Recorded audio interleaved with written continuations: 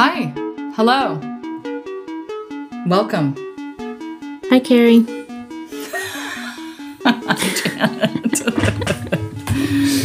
This is our 30th episode.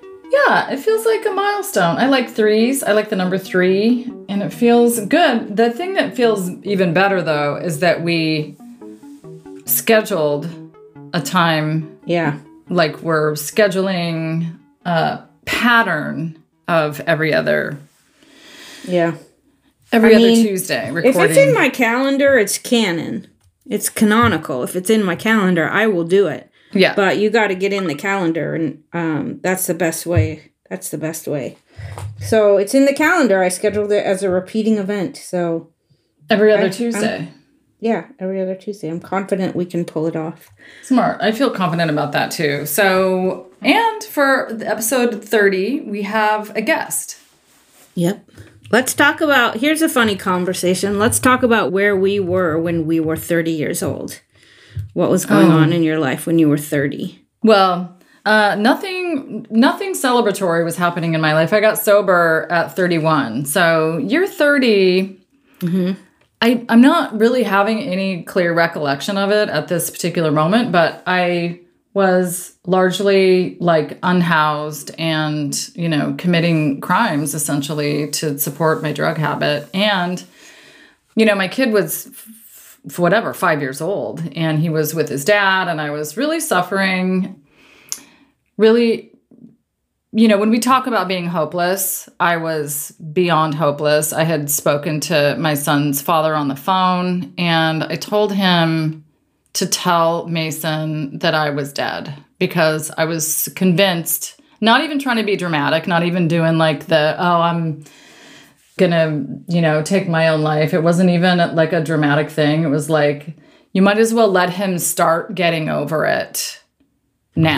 God, how brutal. I'm not coming back. I mean, I just thought like, this is it. It's not going to happen for me. So when I see and hear the hopelessness or people talking about a loved one, I'm always just like, as long as I know we say this all the time, as long as you're walking around, breathing, I believe that there's hope for change. So year 30 for me, bleak. 31, fantastic. So what about you? What were you doing at 30? I had 2 children. Let's see. So I turned 30 in 1927. How do I do math? How do I do math?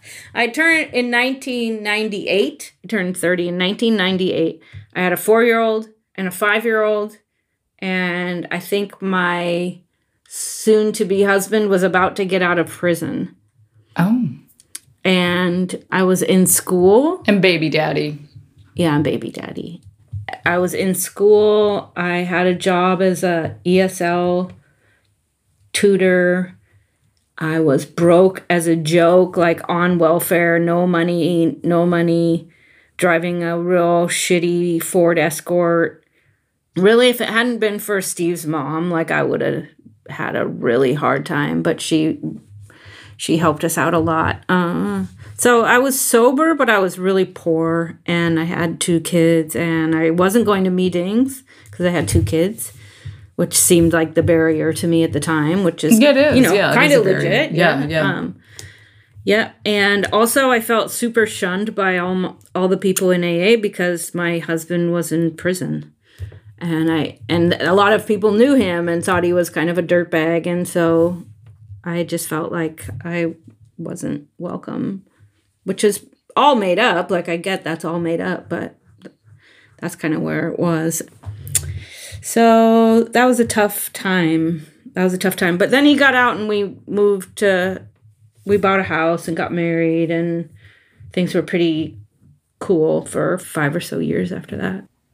Should we ask let's ask our guest. Should we ask our guest what she was doing when she was 30, since it was last year? The one and only Courtney Blair is our guest. I have so many questions to ask her, but this is the first one. Hi, Courtney. Welcome. Welcome, Courtney.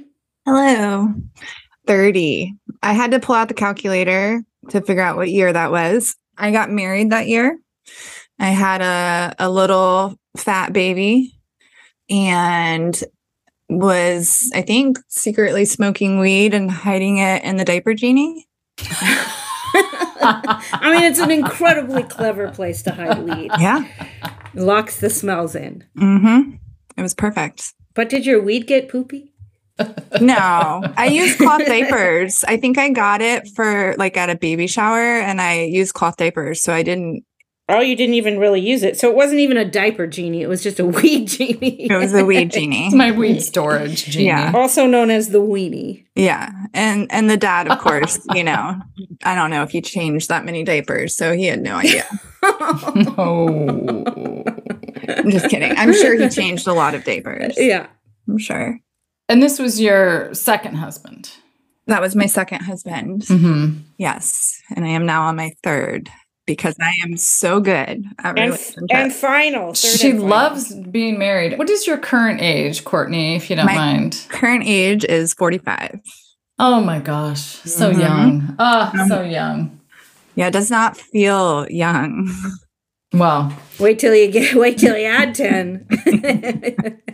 I do this with our other friend, Melissa, too. It's her birthday the other day, and her and Danny are one day apart. That's how I can remember either one of them. And I picture her as like 25. She's now 41. I picture you the same way, Courtney. I picture you as like late 20s, maybe.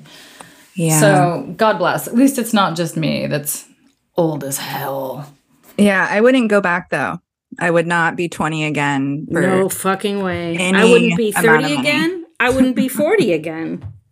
I really wouldn't. Yeah. Yeah. Things are just getting good, you know? Yeah. I feel like I can corroborate that for you too. Like your life seems like it's really lit right now. Yeah. If I knew what I know now, if I could go back and be 20, knowing what I know now, I would go. But I wouldn't want to be myself again at that age, at any age. No, I just started wanting to be myself like this year. What happened this year? Tell us what feels different. What's happening inside of you? What's your... I mean, it's quiet inside. You know what I mean? Like there's just, it's positive in there. You know, I think that I've always been extremely negative, glass half empty kind of person. Things just don't feel hard and terrible at the moment. Is it something that what actions do you feel like you've taken over the last span of time that has prompted or like catapulted this or facilitated this internal shift for you? Well, so I started treating my trauma about 2.5 years ago, and I did 18 months of EMDR every week. And in a lot of ways, it made me better. And in a lot of ways, it made me worse. Ooh, controversy. Yeah, I can't wait. I love it. In what way did it do each of those things, if you can describe it? So, I mean, some of the instant reactions started to slip away. Like there was like this recurring issue that would come up in my relationship and I would get triggered with it. And like the floodgates would just open and tears, you know, just ridiculous amounts of emotion would come up. And that stopped happening. Like the trigger would come and the emotions wouldn't. And then I would be able to, you know, have a conversation or just walk through the trigger without having completely swollen eyelids within 45 minutes. But I feel like my mental health kind of got a lot worse. I had to clear my calendar on therapy days because when I would come home, I would just not really be capable of doing anything. I wasn't really able to work. I wasn't really able to meet with sponsees.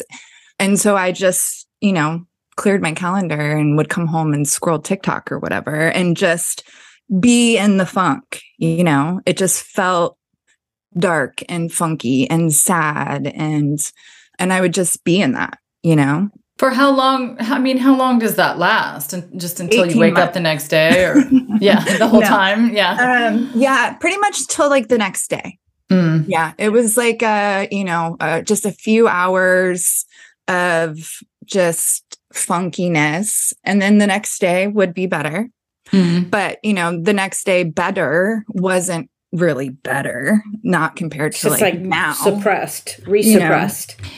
It's like, how would you even force yourself to keep going to that? I don't know if I would make it 18 months of knowing that I was going to feel dark and funky for a period of time. I mean, I didn't feel like I had any choice because... Did you just feel like if you could muscle through like the dark, funky part that you would come up out the other side of it? Yeah. And I knew that, you know, I was sober and I didn't know how long I was going to be sober. And it felt like I had to do this. Because if I didn't, it was just a matter of time before I was back out. Because by that point, I was 20 years into 12-step recovery, trying to stay sober unsuccessfully. Yeah. Wait, let me zoom out a sec. In a general way, right? What's your childhood? Where do you come from? What are you? What's going on? What's going on? What are you? What's going on with you? Yeah. My dad's a drug addict and alcoholic. He was in a biker gang. And so I grew up around Hells Angels type people. My mom was, she made sure that we had clothes and food and that, you know, we followed directions, but there wasn't really a lot of emotional connection, you know? I just remember being really angry and really lonely and mostly really mean. Like I was actually a really mean, terrible child. I mean, well, up till about 4 years ago. Not terrible, but mean. But this was in Virginia. This isn't Washington. You are from the other side. Yeah. Yep. I grew up in Northern Virginia. I moved a lot. I think I went to 13 schools, so I was always the new kid. Carrie has that same background. I did not have friends. And most of the schools that I went to, I didn't have friends. Sometimes I had one or two. By the time I got to middle school and high school, I lived in a really, really small town and everyone hated me pretty much. And I fought everyone. I either fought or fucked them. You know, that's pretty much how that went. And yeah, just a really gigantic mess. I mean, I think violence was my first drug and sex was my second. And then I found drugs and alcohol. So you're fist fighting other human beings as a Carrie young wasn't a woman. fighter. Carrie didn't fight people. Yeah. Well, it's always like really wild to her. She's like, you're punching someone else. Like, Well, yes. I went through a thing. So I moved from Eastern Washington to Bellevue. So from my mom's house to my dad and stepmom's house. And to me, that was like a kind of a come up. You know, it was more civilized. It was more kind of like urban and contemporary than living in the Tri-Cities or whatever. I didn't like Eastern Washington. Less drunk. It just was less dry. There were trees. It was just better. And then my brother came and lived with us also. So then we ended up moving with my dad and my stepmom, and they had their own kid also. So they had 3 kids at this point. So we had to move to a bigger house. And so that's when they moved. We all moved to Renton. And I went to middle school, and that's really the first time I saw people my age, male and female, all genders or whatever, fist fighting at school or behind the school or something. And to me, it's always just been mind blowing. And then I went to high school in Renton, and there was like the smoker's bathroom, I was there smoking. And then there was the woods, and people would smoke pot in the woods, and they would also fight in the woods. And to me, and even now, just thinking about like seeing someone get hit or hearing the sound of someone getting punched is so terrifying to me. It's so traumatic. So I have no tolerance for violence anymore. It's so wild to me same. that I can't. I can't do it at all. But yeah, as a teenager, it was definitely my jam. You're fighting who? You're fighting other teenage girls, women. Yeah. Oh, Yeah, over girls. shit talking or like over some dude or some party or some weed or not something. even like. I was like the weird kid, you know what I mean? And like I wasn't cool, wasn't popular. And, the people did not like me. They thought I was weird. And so, you'd get shoulder checked in the hall or whatever. And then it was girls whose boyfriends I had slept with. There was lots of those, But I mean, I can remember getting in a fight in school and, standing and talking shit to each other. And then a teacher came and this girl like reached around the teacher and hit me. And I remember like just being like, oh, absolutely not. You know what I mean? And I blacked out. I lost my vision. Yeah. And so I was fighting completely blind. Like I couldn't see anything. And my art teacher, who was the only teacher that I actually liked, actually was hurt in that fight. I was expelled from that school for that. But oh my gosh. Do you want to hear my dumbest fight story? mm-hmm. Okay, so I was probably 19, 18, and my boyfriend was 21, and he would go to this tavern and drink, and I couldn't go in because I was not of age, and people who worked there, like my sister worked there, so everyone knew I wasn't old enough to go in. He hooked up with some girl that hung out at the tavern too. I go to the bar, but I cannot go in. So I knock on the door of the bar and I say, will you tell her to come outside, please? And she comes outside and I'm like popping off to her and I fucking just cocked her as hard as I could in her eye. And she turned around and went back in the bar.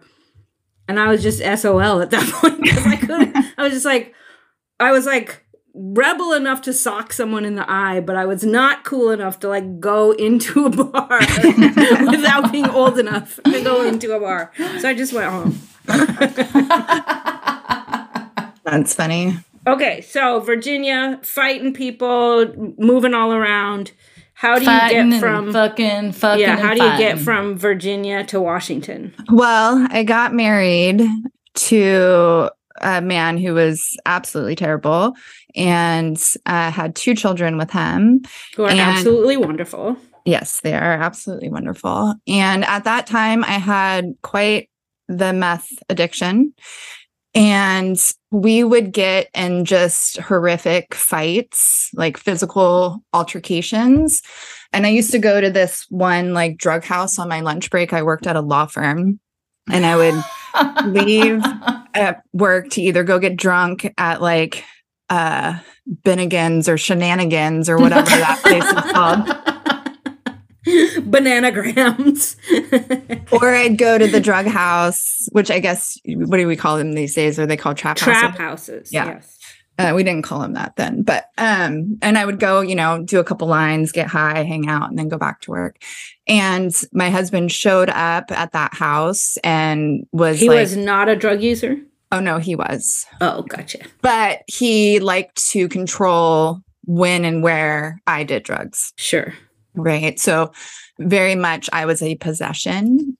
And he showed up and, was threatening me, telling me that he was going to I don't even remember what he was telling me, but he said or did something and I hit him.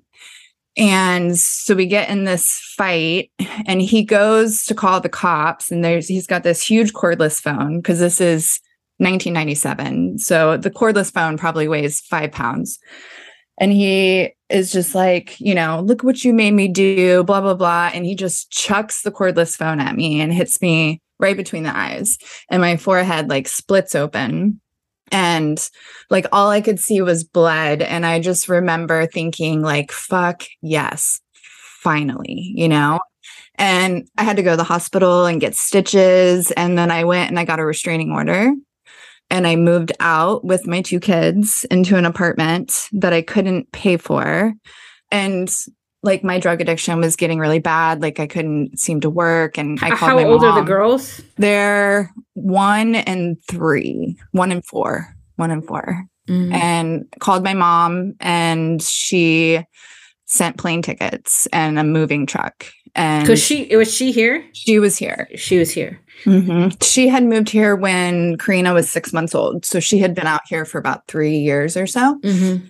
And I remember just packing all my shit in trash bags and flying across the country I remember when I made amends to my mom many years later, she told me a story about how when we got off the plane, I had these two kids, and Kaylee was like maybe 18 months old, and she didn't have any shoes. And I had no idea where they were. Mm-hmm. And, it's Seattle, it's raining, it's October, and she's barefoot. And so we had to stop at Fred Meyer on the way to my mom's house to buy her a pair of shoes. Mm-hmm. And that's how I got here. Mm-hmm. Just rolled into town. Garbage bag suitcase. Mm-hmm. Yep. So you were with him for several years. Yeah. 5 years, I think. Oh, wow. And you were how old when you got married to him? 20. Wow. 19 or 20. Yowza. Mm-hmm. Wow. Okay, so you land in Washington. At what point do you hit AA? Well, within 30 days, I wrecked my car on 405 in a blackout and somehow managed to drive home. I was in like Renton, and I hit like the median, I think, and thought about getting sober.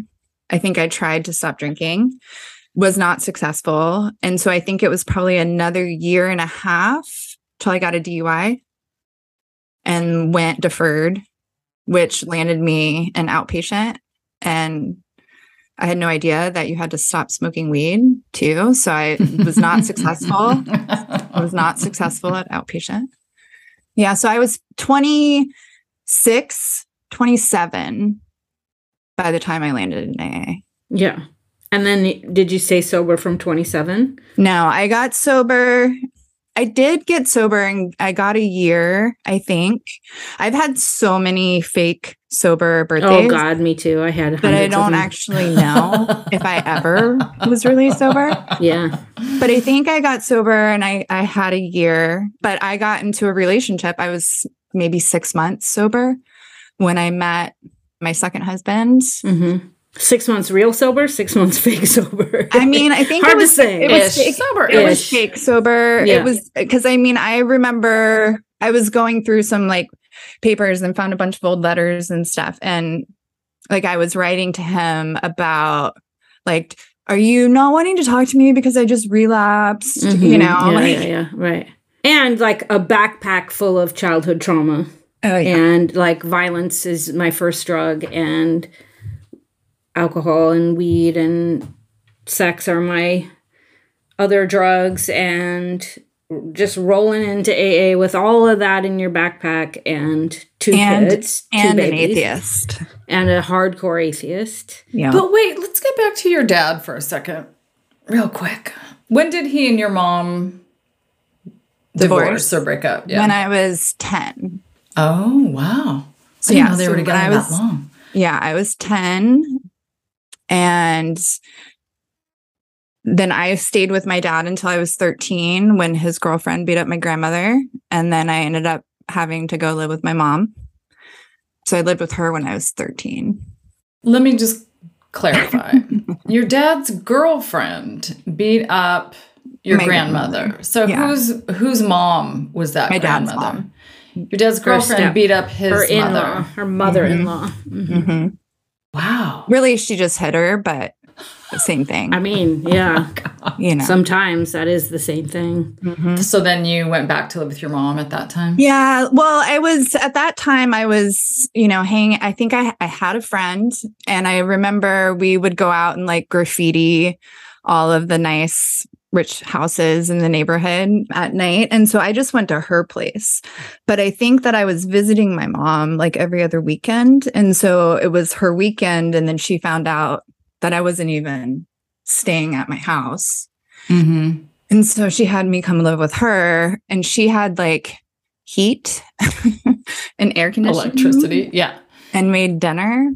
So those 3 years with your dad, were you the only child living in his care? Yeah, well, my little brother and sister were with us for a while, and I've blocked out a lot of this, but I know that we moved to Florida from Virginia, and we're living in a trailer park, and my mom showed up and ended up taking my brother and sister, and I stayed with my dad. Because you wanted to? Or Yeah, I was very much like a daddy's girl. Yeah, and who's going to take care of dad if he's by himself? Yeah. And he was in the Warlocks at that time, or was like a, what do you call it? Pledge. Prospect. Yeah, he was a prospect at that point. And it was like right before all of the stuff went down with the Warlocks in that time. There's like a whole documentary. I think we left town in the middle of the night at like, I just remember him waking me up in the middle of the night and driving to a Walmart parking lot, and there was a U-Haul sitting there. And then we got in the U-Haul and like, you know, heart pounding until we crossed Florida state lines. And then I think I got excited, but I remember it being like absolutely terrifying. Wow. Mm-hmm. Wow. You just got a lot of stuff, unresolved stuff with you. Rolling into Washington AA, 2 kids, no money, lots of history, lots of drug addiction. You have 6 fake months of sobriety and you get married. Well, I get in a relationship and then I get pregnant within the first 6 months, I think, of that relationship. Yeah. And then when our son was a year old, we got married. Gotcha. Mm-hmm. And you stay sober through the pregnancy? Yes. Well, I think so. Yeah. I might have smoked weed. I don't think I smoked weed with Joe, but I'm pretty sure I smoked weed when I was pregnant with Izzy. I know I smoked weed when I was breastfeeding Joe. Yeah. So it was very much like hiding weed. I had long periods of time without alcohol during that relationship, but yeah. And you're a hardcore atheist. Yeah. So what was your experience in AA like? It was fucking terrible. Yeah.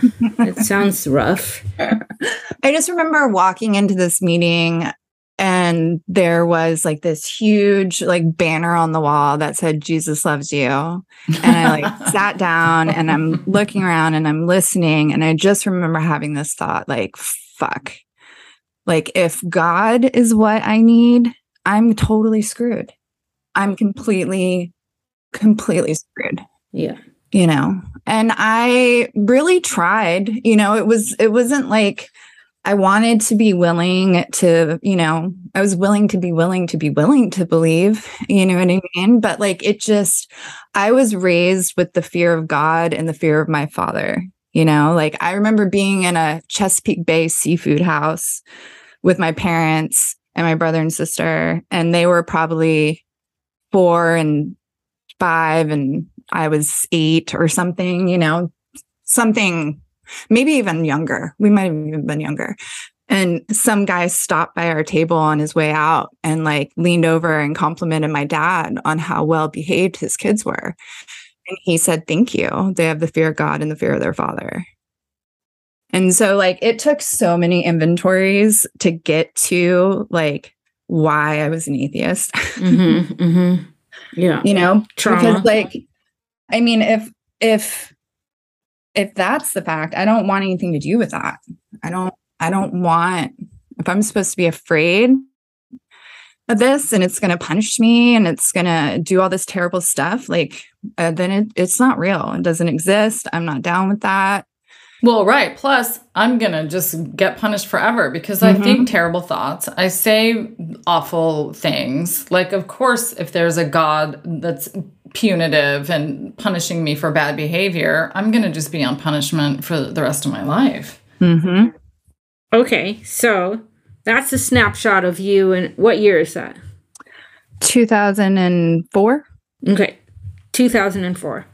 So now we're going to go to 2022 real quick. What's going on in your life? What do you do? What do you do? What do you do? What do I do? What do you do? What are you the president of anything? Well, yes. I'm currently the president of the Washington State Astrological Association. I am now an astrologer for real. Yep. What else do I do? I'm a practitioner of, or in training practitioner of, the Healing Key Way. The Healing Key Way, which I'm going to ask you a lot of questions about. You're the registrar for the International Society of Astrological Research's conference, which is happening in Denver this month. So that's a big job.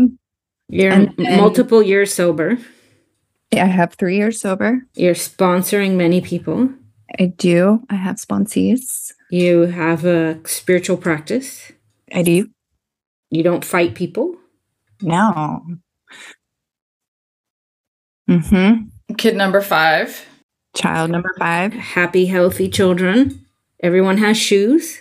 Everyone has shoes. Okay. How do you get from there to here? How does that happen? How did that happen? Yeah. Just a perfect straight line. It's just a perfectly straight line from A to B. Just really easy up also, the graph, up and to the right. What people cannot see is in 2000, well, I can say for sure in 2010, you had like black hair, Vidal Sassoon, like super angled cut, like aggressive hair. Resting bitch face.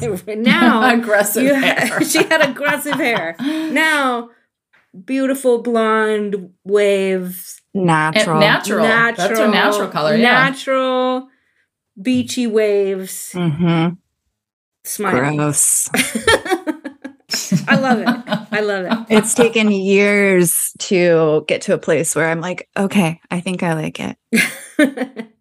I'm so uncomfortable. For me, that's such a big deal because I did Courtney's hair for many years when it was dark and short and, as you say, aggressive. And it always looked really cute. And she would always say, you know, the next day or whatever, I'd be like, oh, how's your hair? She's like, I mean, it's fine. I just hate my hair. Like every single time, no matter how cute it turned out, how great it was exactly how she wanted it. She never liked it because she just hated her hair. So recently she said to me, I can say that I actually really like my hair right now. And I almost fell over. I was just like, Courtney.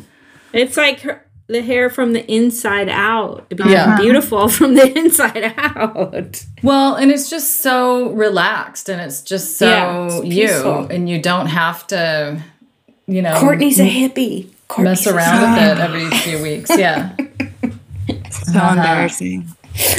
I'm embracing it. I love it. I'm a fully admitted hippie.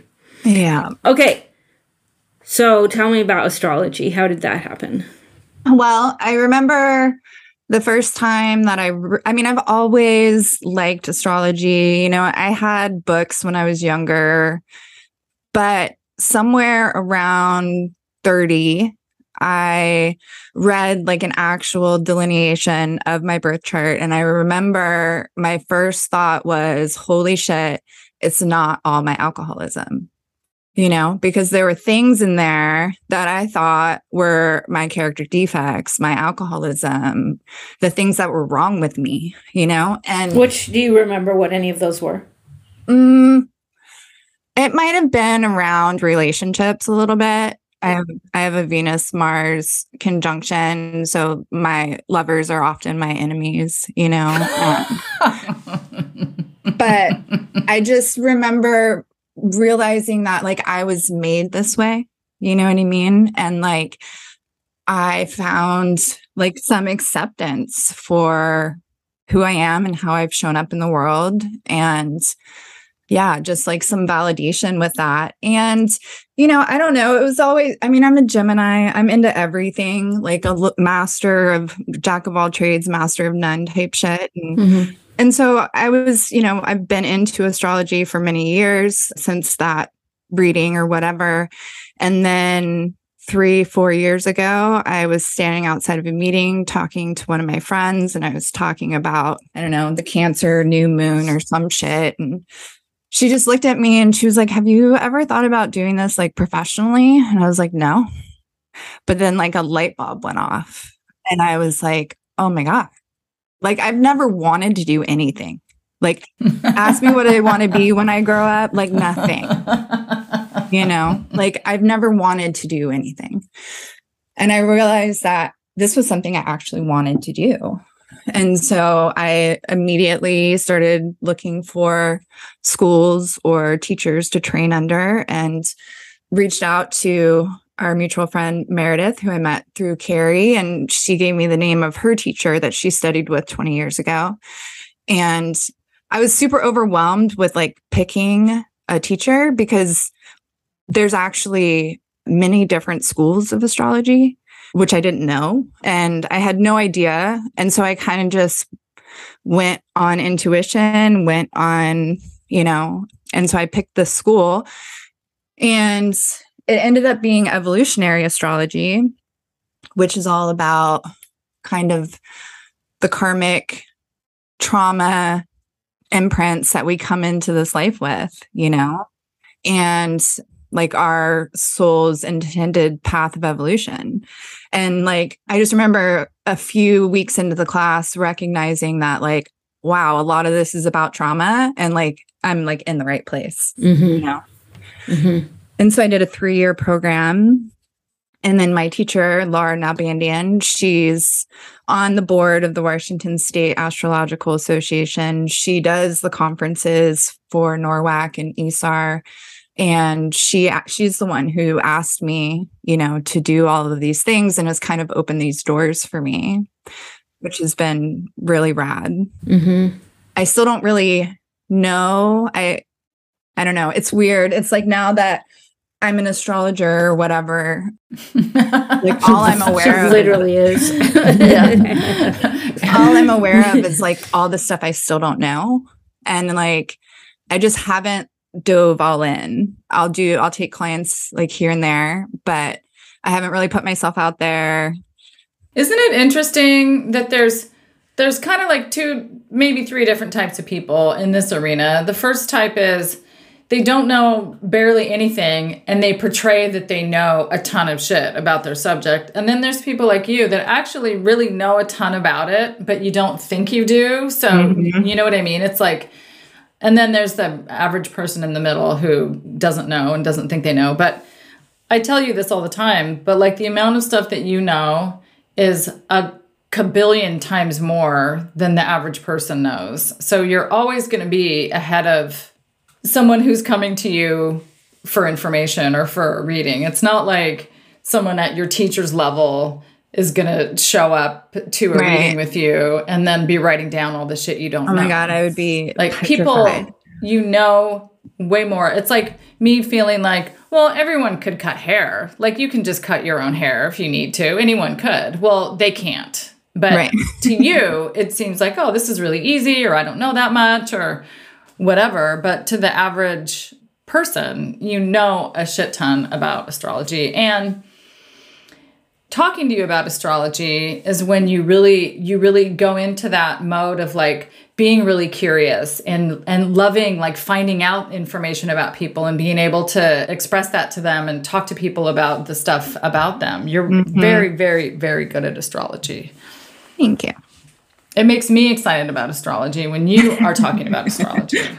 Yeah, it's pretty amazing. Mm-hmm. You got to just get out on the floor and start doing those haircuts. You got to just start doing them. Yeah, I mean, just for anyone listening, Courtney, you can find her on Instagram and maybe send her a message and maybe she'll take you on as a client. Or you could look at her actual website. Yeah. Which I don't have in my bio. I was thinking about that today. I'm like, why do you have a website and then you don't put it where anyone can find it? Why is that? I don't know. Well, we do know. My website is CourtneyBlairAstrology.com. Perfect. Okay. CourtneyBlairAstrology.com. I love that. Yep. Cool. We can put it in our link tree too. We'll put it on our link tree. Okay, so are you an agnostic? Are you an atheist? No. Was astrology a transition from one, or did you come into astrology agnostic or atheist? Well, And it changed. It changed. In 2011, I got sober and had an experience that convinced me that the spiritual world was real. And this was about 10 years into being an atheist in AA. Mm-hmm. And like, I still didn't really know what I thought about God or whatever, but I knew that there was a spiritual world and that dead people weren't really dead, you know? That's so true. Yeah. Energetically speaking. So, yeah, I guess you could say like still agnostic Mm-hmm. in many ways. Things started making sense. Yeah. Things started building. Yeah. And then, I mean, it's kind of hard, like when you look at a natal chart and you talk to a person about their lived experience and you see it reflected in the natal chart, or you look at the current planets and their mirror for the things that are happening on Earth. Like, how is that? Like, it's like this divine blueprint. So there has to be something. Like, that's just weird. Yeah. Vast laws at work, right? Like, it's hard to... I always talk to sponsees about this thought experiment called Paley's Watch, which is that if we were walking in the woods and we were on a pathway, and in the middle of the pathway we found a pocket watch, and we picked the watch up and noticed that it was beautiful and that it kept time and it seemed to like have a function, and we opened up the back of it and found all the gears and dials and jewels, and it was like very precise and perfect, and it seemed like it all worked in accordance with each other and was also beautiful and had purpose. We would assume that someone made that watch. Yeah. Right? We wouldn't assume that that watch occurred randomly and just happened to be here, right? Someone made it. And so the parallel is if you look at the universe, if you look at the galaxies, if you look at the Earth, if you look at the moon, if you look at all of it, like, it's beautiful, it's very precise, and it seems to have purpose. And so we should make the same assumption, which is that it has a maker. It is designed. It's not random, right? So I love that. That's kind of was your way into that of like, wait a minute, look at this. Like, there's no way that this can be so precise and be random. Right. It is, I think, a barrier for a lot of people coming into any 12-step recovery community, whether it's AA, NACA, or whatever. A lot of it happens in a church basement. So you're going to see a lot of religious symbols and words and terminology. And just obviously the word God 10 billion times in the book, and referring to God as him with a capital H and all that shit. Like, it seems like there's a pretty strong, organized religion. And the Lord's Prayer. And the Lord's Prayer and all that stuff. Yeah. Yeah. That used to make me so mad. Yeah, lots of people. I know lots of people. And, in Washington, it is not done anywhere near as often as it's done in other parts of the country, where they close every meeting with the Lord's Prayer. So, yeah, we've gotten a little bit away from that, but that's how it is in many places. But it's still in church. I mean, it's basically in churches. And we're talking about God. And I mean, for me, it was like, you guys were like, oh, pick a God, any God, make the doorknob your higher power. Like, anything can be it. And it was like, you were showing me a fork and you were like, this is a spoon, And like, every time I saw it. Just pretend it's a spoon. Yeah. Every time I saw it, I was like, that's a fork. Mm-hmm. Spoon. No, it's a fork. And I could not figure out how to just just see it as a fork. Yeah. You know what I mean? Like, I just couldn't, or spoon, or whatever the fuck I said. Yeah. Right. Okay. So then 2 years ago, I'm going to say, I don't know if that's it exactly, you both get involved in the Healing Key.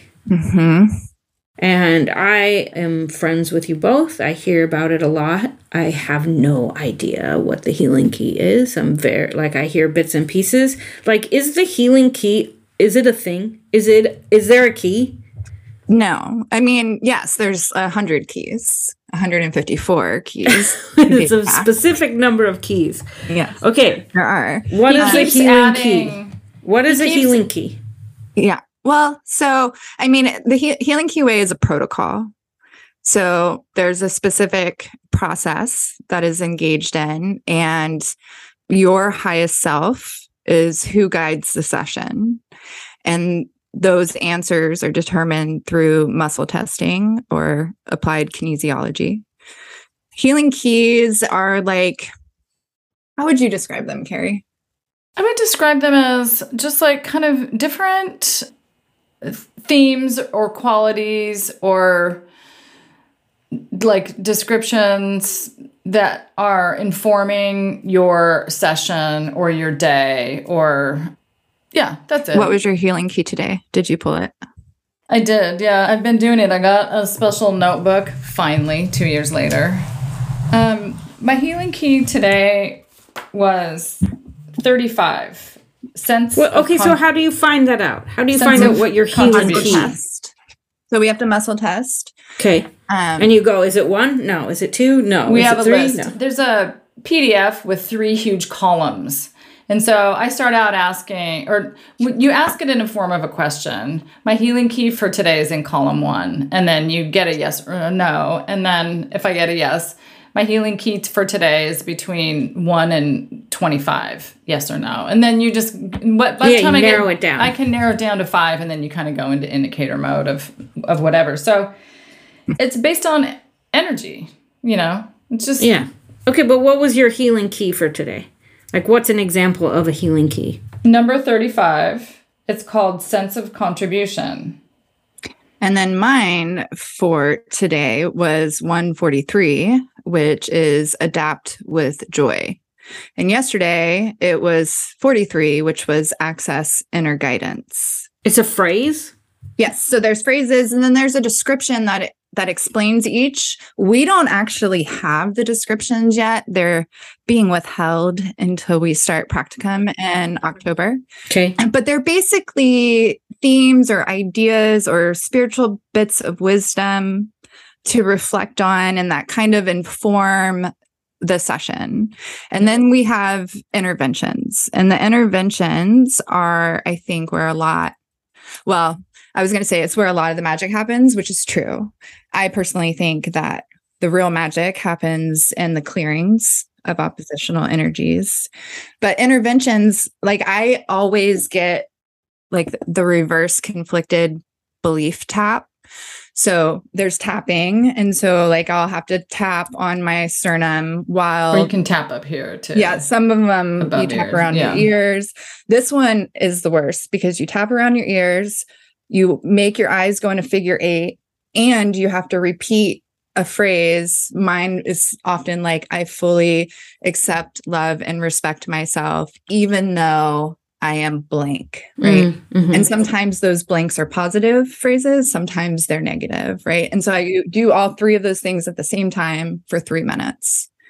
But I do want to say, just really quick, Janet, like my healing key for 729 was number 45, which is gratitude. Like sometimes it can just be one word, and it's just like a theme that you then practice that, whatever that means to you during the day.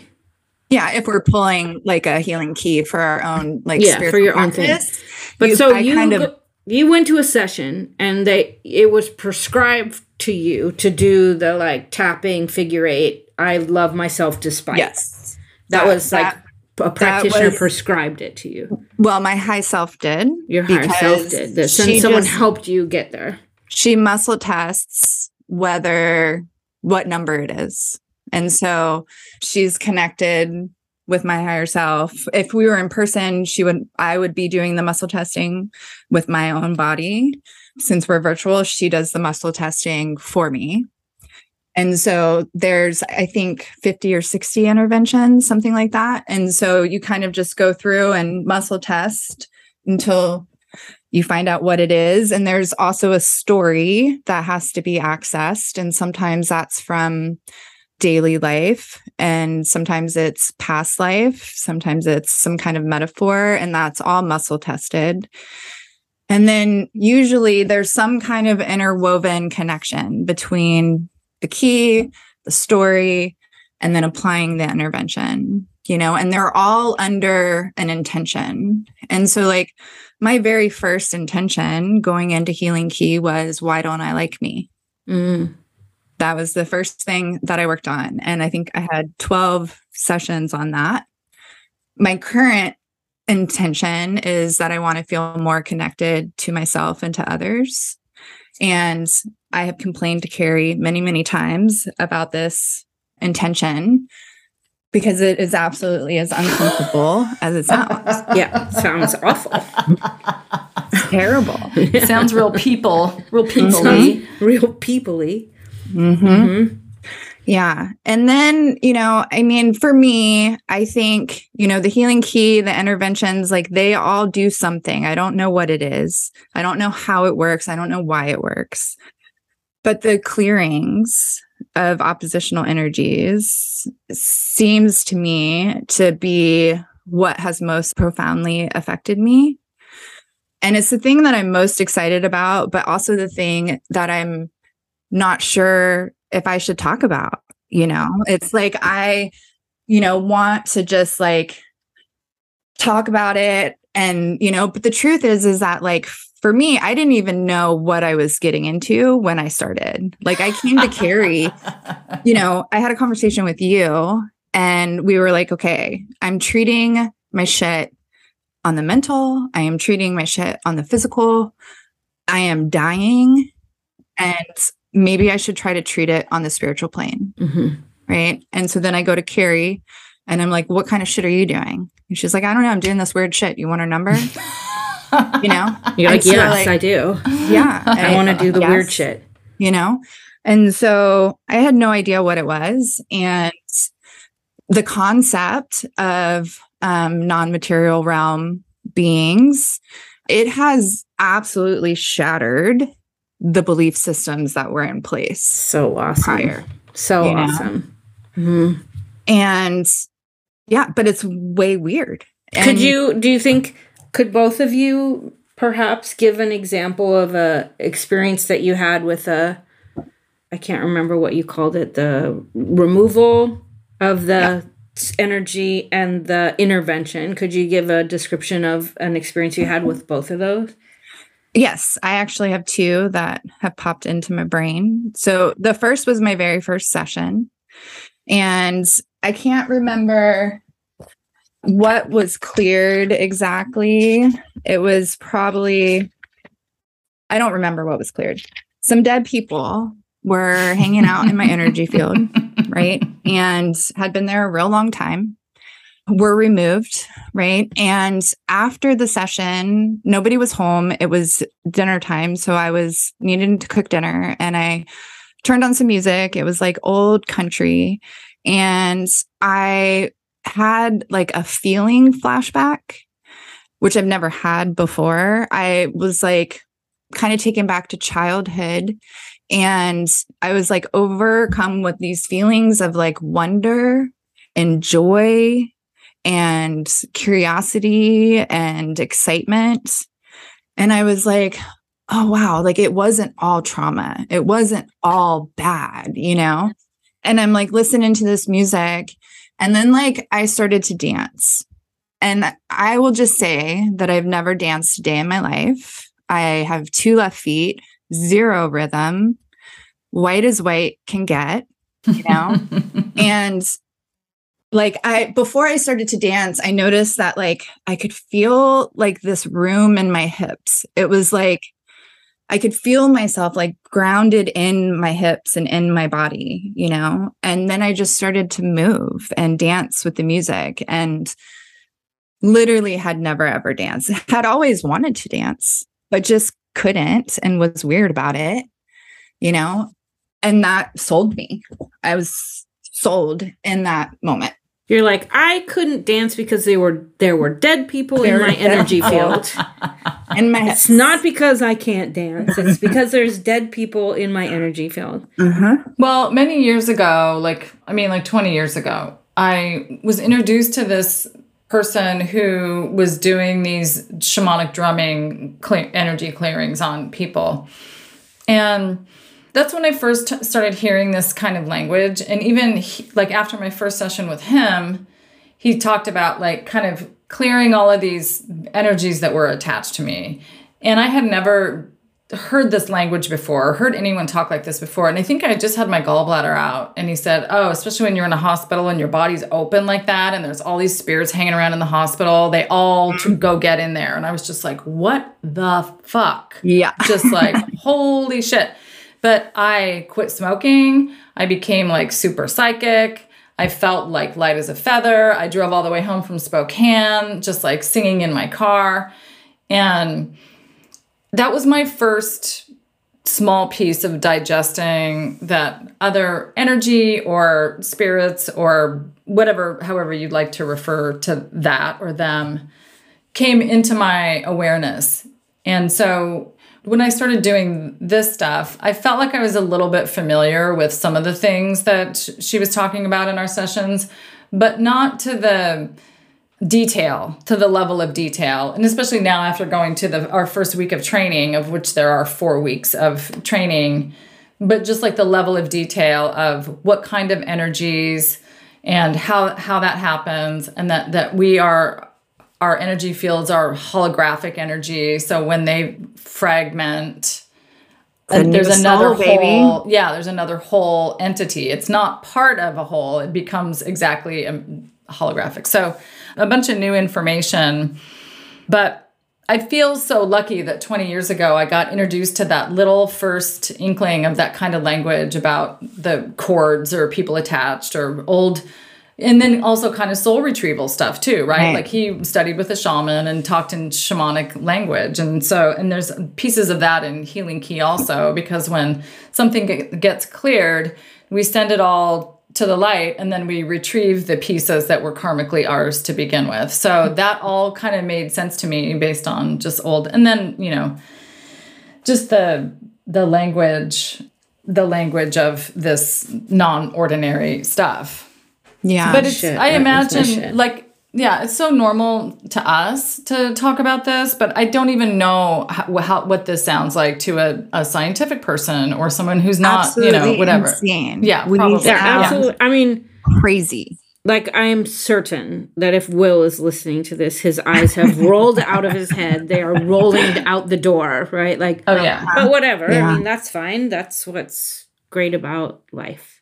Remember how in the 80s or maybe in the 90s when like Shirley MacLaine got labeled like a kook by whatever because she was into some other shit, right? Like even I thought that same thing about like, oh, New Agers, like, oh, and their crystals and, whatever. So I fully expect a large portion of the population. And whatever. It's all patriarchal garbage. So whatever. Sure, yeah. This is our thing. You can have your thing. You don't have to shit on our thing to like your thing. So go to Gwen Shamblin's fucking church and grow your hair 20 feet up in the air. I don't give a rat's ass. Do whatever you need to do. Yeah, you do what you do. What we do. Send all your money to fucking Jim and Tammy Faye and beat the shit out of your kids on the weekends, whatever. Be staunchly atheist and have a stick up your butt and be unhappy. That's your choice. That's fine. Or be perfectly happy. Or be perfect. What the fuck do I know? Yeah, sure. Yeah, whatever. Right. So this is what we're into. So I don't care what they think.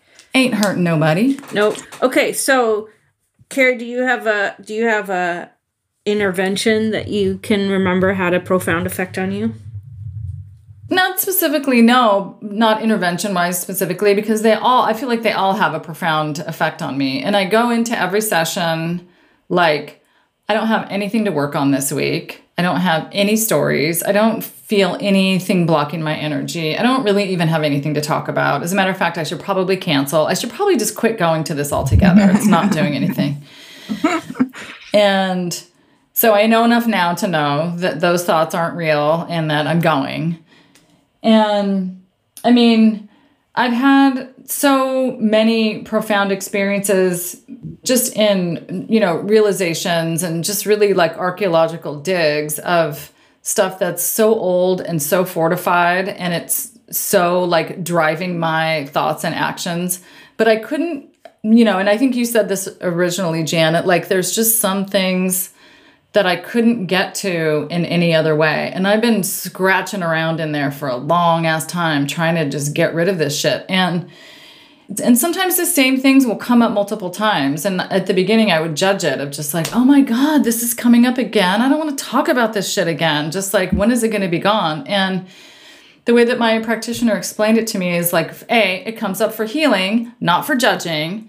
And B, it's like every level of this is a slightly less potent version of that particular. Yeah. Like, so at first it might be something that I'm activated by 10 times a day and I'm terrified and I'm in fight or flight all the time. And then it might still come up again in a story or in a situation, but it might now, after kind of doing a few sessions on it or having been doing this work for a couple of years, it's just kind of like the essence of it will still come up or present itself in some kind of insidious way, like inside of another situation or something. But we still, comes up for healing and we clear it again. And, there's stuff that I've been activated by my whole life that I'm not activated by anymore. I mean, several things, but my intention going in the very first chunk of sessions was about just like getting rid of old belief systems about myself, about everyone else, and about the world life. So we did a bunch of sessions or like tiers with that overarching theme. And so it's just such a wide net that so much stuff came up, and it was all just old belief shit. Like I talked about this, I think, in the last podcast, of situations that I personalized or, being the new kid in school all the time. But I harnessed that or morphed that into nobody likes me. And it wasn't no one liked me, no one knew me. So I was just sitting alone eating lunch, but in my little mind, everyone hated me. And I still have like the essence of that in my being, but it's not debilitating anymore. And it's not. So this stuff comes up not to be, I mean, we talk about stuff, we talk through stuff, but it comes up to be like cleared, like, oh, it's coming up. It's right here in front of us. Let's send it away to somewhere else. Let's not like slice it and dice it and then re-ingest it. It's like, let's just completely get rid of it. So really feeling like the freedom of just the kind of the relaxation and just really like physically, a lot of people have physical symptoms that could be caused by some energetic interference or attachment. And I had a session last week and I had a really sharp, like ice pick level pain in my neck. And after the session, it was gone. So, I mean, just all kind of stuff like that. I mean, there's so many, it's hard to narrow it down to any specific situation because every session is very profound. I've been able to see, sometimes it's like the session isn't being informed by a story from daily life that's current. It's from, and then she can muscle test through some, protocol of questions to find out, what year it was, what your life looked like at that time. And then you just go into tapas and wait for the answer to come to you or a vision of the answer or something. And those moments I dread because, again, I'm convinced I'm not going to be able to come up with anything. I'm not going to whatever. And every single time something comes up and I don't want to say it because it sounds like I'm describing an episode of Game of Thrones or something. But that's what it always is. It's like the thing that just seems so absurd that I'm seeing or that I'm feeling or some words that I'm getting or a voice that I'm hearing. Like, oh God, I can't say that. That can't be what it is. But I just say it and then she tests it and like, yeah, that's the right story. You were a woman in 1862 and you really wanted to be a doctor, but women couldn't be doctors. So you married like the richest guy in town, but you were a prisoner because he wouldn't let you ride your horse or whatever. And I'm just like, fucking same thing today. Like, I'm the same exact.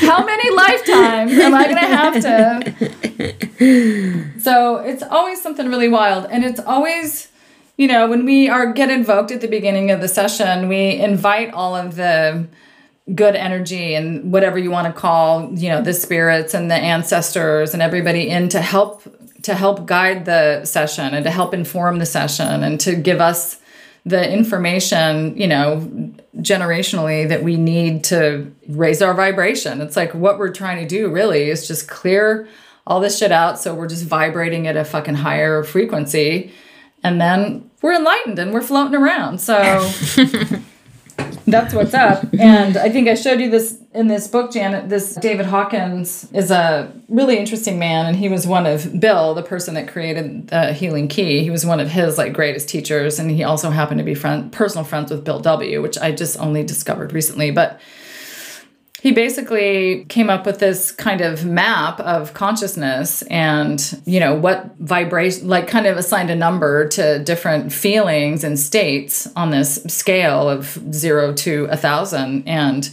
emotions or states like, you know, jealousy and anger and bitterness obviously vibrate at a really low number. And then you get to courage about in the middle of the list, and it makes a pretty big jump. And then from courage on up, like love and kindness and all of that stuff, then you just shoot up to the top of the scale. And so really, I mean, I think people that are lean more towards wanting like scientific, you know, ideas or proof can look at this stuff and be like, yeah, that makes sense scientifically. Like things have an energy, like a rock has an energy field, a horse has an energy field. Is one better or worse than the other? No, of course not. It just has a different, you know, is a refrigerator better or worse than a toaster? No, it's just a different frequency, a different vibration. So learning that stuff has also given me a lot of insight and I think compassion for people that are just vibrating at a really low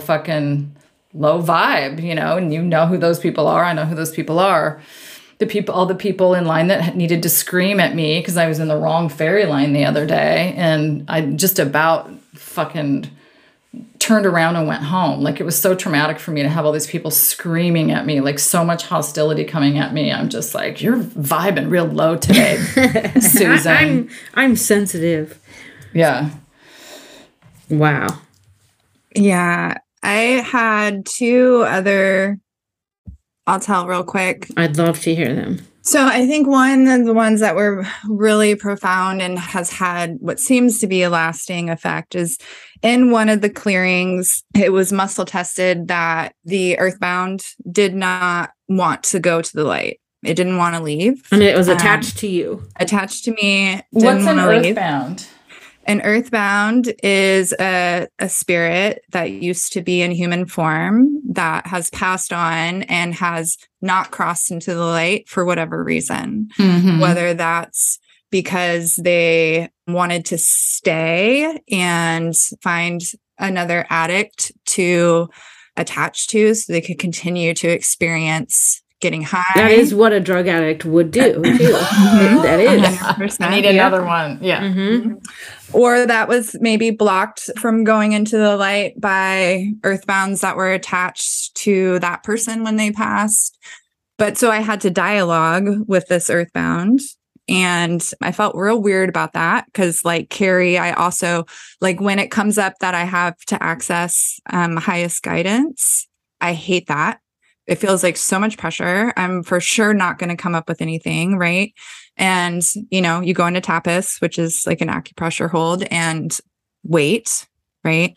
But so I, you know, try to tap in and dialogue with this earthbound. And, you know, it was a woman who died when she was 23 and I think had been with me since I was in the womb. And so there was seamless like co-creation. She thought she was me, and she didn't want to go because she hadn't figured out how to make men love her yet. How do you? How do you? Why would you? Who needs them? Do they do that? I mean, I do love my boyfriend. Let me just say, I do love my boyfriend.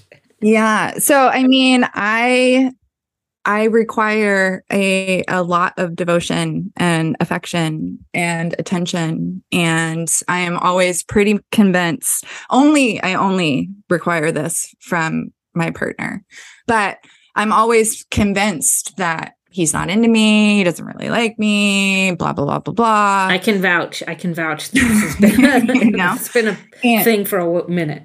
Uh-huh. And like God, that just made a lot of sense when, I heard that. And I, explained what happened when she went into the light and she, agreed to go, and I watched her go and I watched the light close, and I feel like I am not as needy of my husband's attention.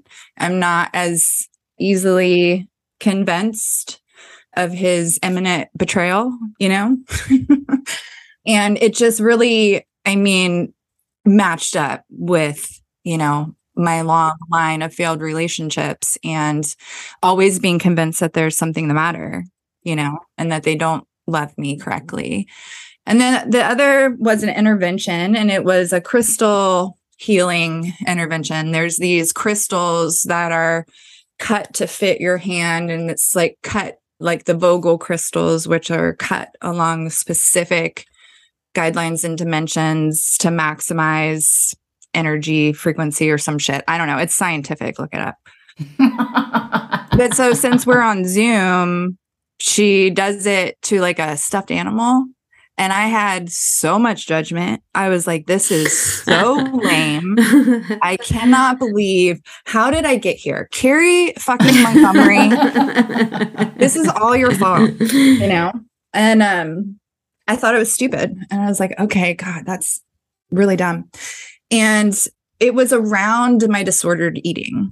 So my disordered eating is what had been kind of up that day and what this intervention was mostly focused on. And the next day I was in a grocery store buying a week's worth of groceries. And I go to the grocery store every single day because I don't know what we're eating until it's time to decide. And there's no planning involved. And I ate lunch and dinner every day for like 4 weeks. All of my food stuff shifted in that moment. I will say that trauma was triggered and I slid back into some of that disordered eating, but it was a remarkable change. And it wasn't, wasn't like, I'm going to go and plan meals and I'm going to eat lunch. You know what I mean? It was just like, I'm hungry and I have all these ideas for food. And there's all these things that sound great. And I'm just going to go and buy them and eat them. And so I thought that was really wild, especially since I thought it was so dumb that she's doing this on a teddy bear. You know what I mean? Because I'm way too cool for something like that. Yeah. Yeah. I love the rebellion, but like begrudging willingness to participate. It's like, this is dumb, but I'm gonna do it. Yeah. I hate the high vibe stuff. I'm just like, God, this is so embarrassing. Are we really these people that are trying to raise our vibration? Yes. I just want to say I am not a 5D ascension person, just to save my reputation a little bit, because I feel like I have your blonde beach waves just are I know. I feel like your... the dead people thing would have gone a lot better with like the old black, aggressive hair. What are the 5D ascension people? What's that? God, I don't know. It's raising your vibration from 3D to 5D, and so there's like the new world happening or whatever. I don't know. I'm super judgy of it, and then I'm over here talking about this shit with you guys, like a crystal and a teddy bear. And, I mean, both can be true, right? Like both can be true, and as long as we're like, as long as we can only be defeated by intolerance and belligerent denial, right? I mean, here's what I know is that I was fucking miserable and not happy and fucking miserable. And then I started doing this healing key way shit, and my entire fucking insides have changed. And your outsides. I mean, I would contend your outsides. Like I am no longer afraid of you. Yeah. I don't even think I really have resting bitch face anymore. No, I would say you're a joyful, funny, interesting, like very intelligent, gifted, like driven person. Well, thank you. I'll take it. Do you feel like you could see yourself being, is an astrologer called a practitioner, or are they just called an astrologer? Just an astrologer. Could you see yourself in the future being a full-time astrologer and healing key practitioner? I can see myself being a full-time healing key way practitioner for sure. But not astrologer. I'm not certain about astrology. I think, yes, I will always be doing astrology, and I will probably always be practicing it in some way, whether it will be my main gig. I think that it is a bit energetically taxing. I put a lot of pressure on myself to provide value. And I mean, there's a power differential. I could say something that someone would remember forever, negative or positive. You know what I mean? And that's just a really serious thing. You know what I mean? I take that really seriously. And yeah, so I don't know. I know that the time will come where I can look at a natal chart and just not need to do much prep, and everything is just there and readily accessible. Currently, you know, I'm still in the stage where I'm taking quite a few hours. I'm cross-referencing one of my 55 astrology books. You know what I mean? And the healing key way, I'm just facilitating a protocol. And I am muscle testing and getting the answers from the client's highest self. And I'm not doing shit. I'm saying a prayer. You're like, I still don't want to do anything. So. It's true. Yeah, I still don't. You know, I think that astrology is so valuable, and there is something that I absolutely want to be able to help people with it. But I'm not really into like the whole astrology reading. Let me tell you about yourself, fucking pop bullshit.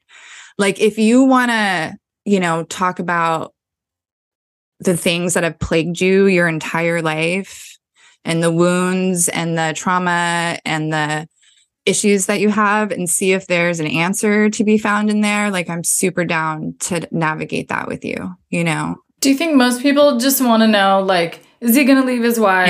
Yeah. Am I going to get rich? Yeah. Well, I mean, it depends on their state of consciousness, right? And like with evolutionary astrology, that's one of the things that we have to try to identify. Is this person in a consensus state of consciousness, right? Consensus, everything like what society says is what I want. Is he going to come back to me? When will I meet someone? Individuated is he left, and what can I do to heal? How can I grow and be better? Right? You know, I mean, there's a big difference between those two. Yeah. I think most people who get an astrology reading are individuated or spiritual. I mean, there are people who are consensus that, you know, just kind of want to know, like, is he going to come back? When am I going to meet somebody? I'm not available for those type of readings. Here's what I wonder. Is it possible that there is a combination that you are the one that's going to invent? Possibly. I mean, I have a friend who is a vibrational astrologer. Her name's Clarissa Dauphin. You should check her out. Vibrational astrology is real weird. It's all about vibes. I don't understand it at all. But she did an eclipse reading thing or whatever. I don't know. I don't understand any of it. But she basically talked about this blending of this shadow work or this dead people shit or whatever with astrology, you know, and it's something that I'm constantly thinking about, but don't know. You know what I mean? I don't know. I feel like thinking about it a lot is a step in manifestation. Yeah. I mean, I think that when it comes to astrology, like, I'm more interested in potentially some kind of like ongoing consulting, counseling, coaching versus like one-off, Mhm. right? Yeah. I could see having Healing Way clients and, also potentially doing something astrology related. I mean, I feel like I challenge you not to get the astrological chart of all of your Healing Key clients. Like, Well, you right, will of do course, that. You will because do then that. if you know, like, oh, I have a reading or I have a session with this person, and like, oh, her birthday is December 5th. Oh, so she's a Sag, so she can probably take the truth a little more straightforward than somebody that might need a bigger, fluffier pillow around it or something. I mean, not that. I would look at their moon sign to figure out like how you're going to combine them. You're actually going to approach them. Yeah, you're going to. Well, I can't wait till you guys get certified because I'm going to be y'all's first client because I can't wait to like talk to them. I can't wait. Everyone has attached energies. Everyone. I can't wait to meet them. I think excited. At least, back in the 80s, it was, 70 to 100% of people have these oppositional energies attached. I think probably everybody has them. I think that they're part of the deal. They're supposed to be. It's part of how we grow. It's like having bacterias. Yeah. Of course you do. Absolutely. Of course you do. And they all need to be cleared because not only can you be freed, I want them to be free. I want them to be free. I want them to go into the light and not be stuck here on this hellscape. You know what I mean? Especially attached to this mess, right? Like, shit. I feel so bad for all the earthbounds that have been with me all of my life. I'm really sorry. I have done a piss poor job. Very fascinating, cool shit.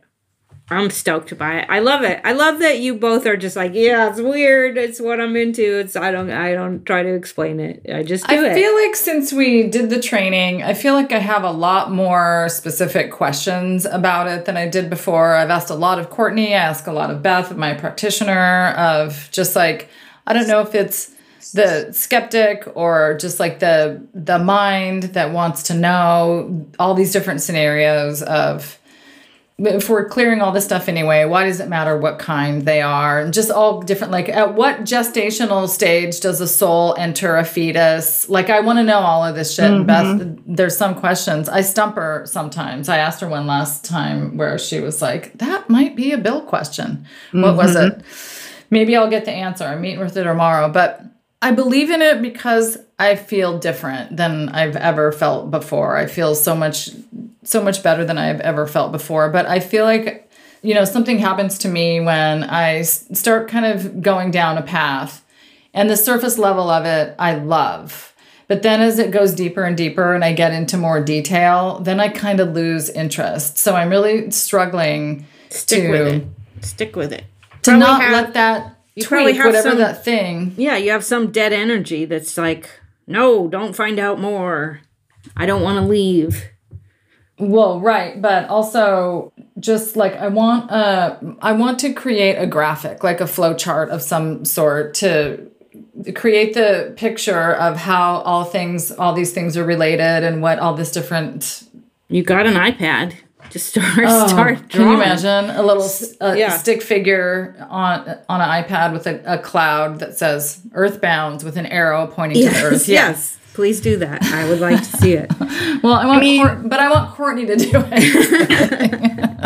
The deeper that I go into it, the more questions I have and the more of an existential crisis it creates, Like, I mean, if it's true that every time there's trauma, a soul is born, a soul is created, that instead of us fracturing off, we're actually creating a whole new soul, right? And look at the earth, look around, and look at how much trauma is happening on a regular basis. And if that is creating new souls, which can then be harvested, have I just cracked the whole It's a battery. It's all a big battery. What we're doing here? You know what I mean? Like, it's just the farming. Soul farm. It's a soul farm. And so then it's existential crisis, meltdown, you know what I mean? Like, Yeah, right. All those questions. I'm gonna write that Okay, down. before you talk everyone out of doing Healing Keyway, let's just leave it there because I think it's beautiful. I know you both very well, and I know that you both feel better by participating. 100%. So one thing that Jeremy said to me that I thought was always such a great thing is we were in some philosophical discussion and we were talking about the placebo effect of like, what if this is all just placebo, if like just believing in God makes you feel better. And he just said something and it was just kind of a throwaway line, but it stuck with me ever since. And he's like, even if it's a placebo, that's still a power stronger than me. Mm-hmm. Right? So like in the end, doesn't matter. Doesn't matter. Like the proof is in the pudding. Let's look at the record. You guys both feel better. So does it matter if it's real or if it's a placebo? Exactly. Right. So then that, like, take that idea and like, if I have that much power if my belief in something has the power to heal me, that's really profound. That's like, really that's profound. A big deal. Yeah. That's really profound. And the proof is in, like, you both feel better. You're handling life better. Your relationships are better, right? So I'm completely different. You are completely different. I feel like I saw you a couple months ago and you were like, well, I cleared a 24-year-old who was obsessed with making men love her. And I swear you were different on that night. Mm-hmm. Right? Like I was like, I know. And all of that stuff is now gone. And I can see it. And it hasn't been anything. Wild. It's gone. Mm-hmm. So even if that is placebo, who cares? It seems to work. I'm going to do it forever. And I want to get my hands on everyone. Yeah. So all of my alcoholic friends line up. I'm in line. I'm first in line. I don't have to be first, but I want to be in the first few, right? If you ever need, like, I always volunteered to be a hair model. Like, I will hair model for you. I will be your first guinea pig. Like, I'm all in, and I'm a super good student. I always do my homework. There's no homework. Well, and there's nothing bad, like nothing bad can happen. Like the intention is all like the highest good and the highest intention. Right. And beautiful. Like it has to be, it has to come from a good place and end up in a good place because it's about the goodness. There's nothing dark or evil or sinister or, implanting ideas in someone or whatever. It's all just pure. It's very pure. It's very divinely ordered. And it just seems like such a kind, beautiful way to go about to facilitate this change. Right. And it's a beautiful paradigm and an interesting way and something to be curious about. And, it's fun. Life is more fun when you have fun beliefs. That's for sure. And also, we have to do 100 sessions or 100 hours. We have to do 100 hours of practicum for free. Okay, I'm your girl. Janet's on everyone's list. I'm your girl. At least one of them. For free? All 100? No. I asked specifically. Yeah. Okay. People on my wait list? No. I'm like at least 25 hours. I'm at least 25 hours. I got a lot of shit.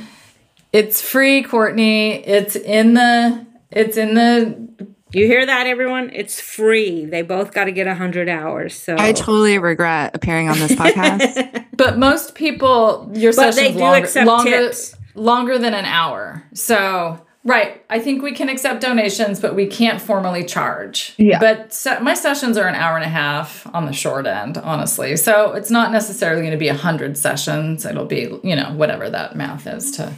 Oh, that's a good point. Add those extras on. Yeah. But just, be careful who you let into your energy field. That's all I'm saying.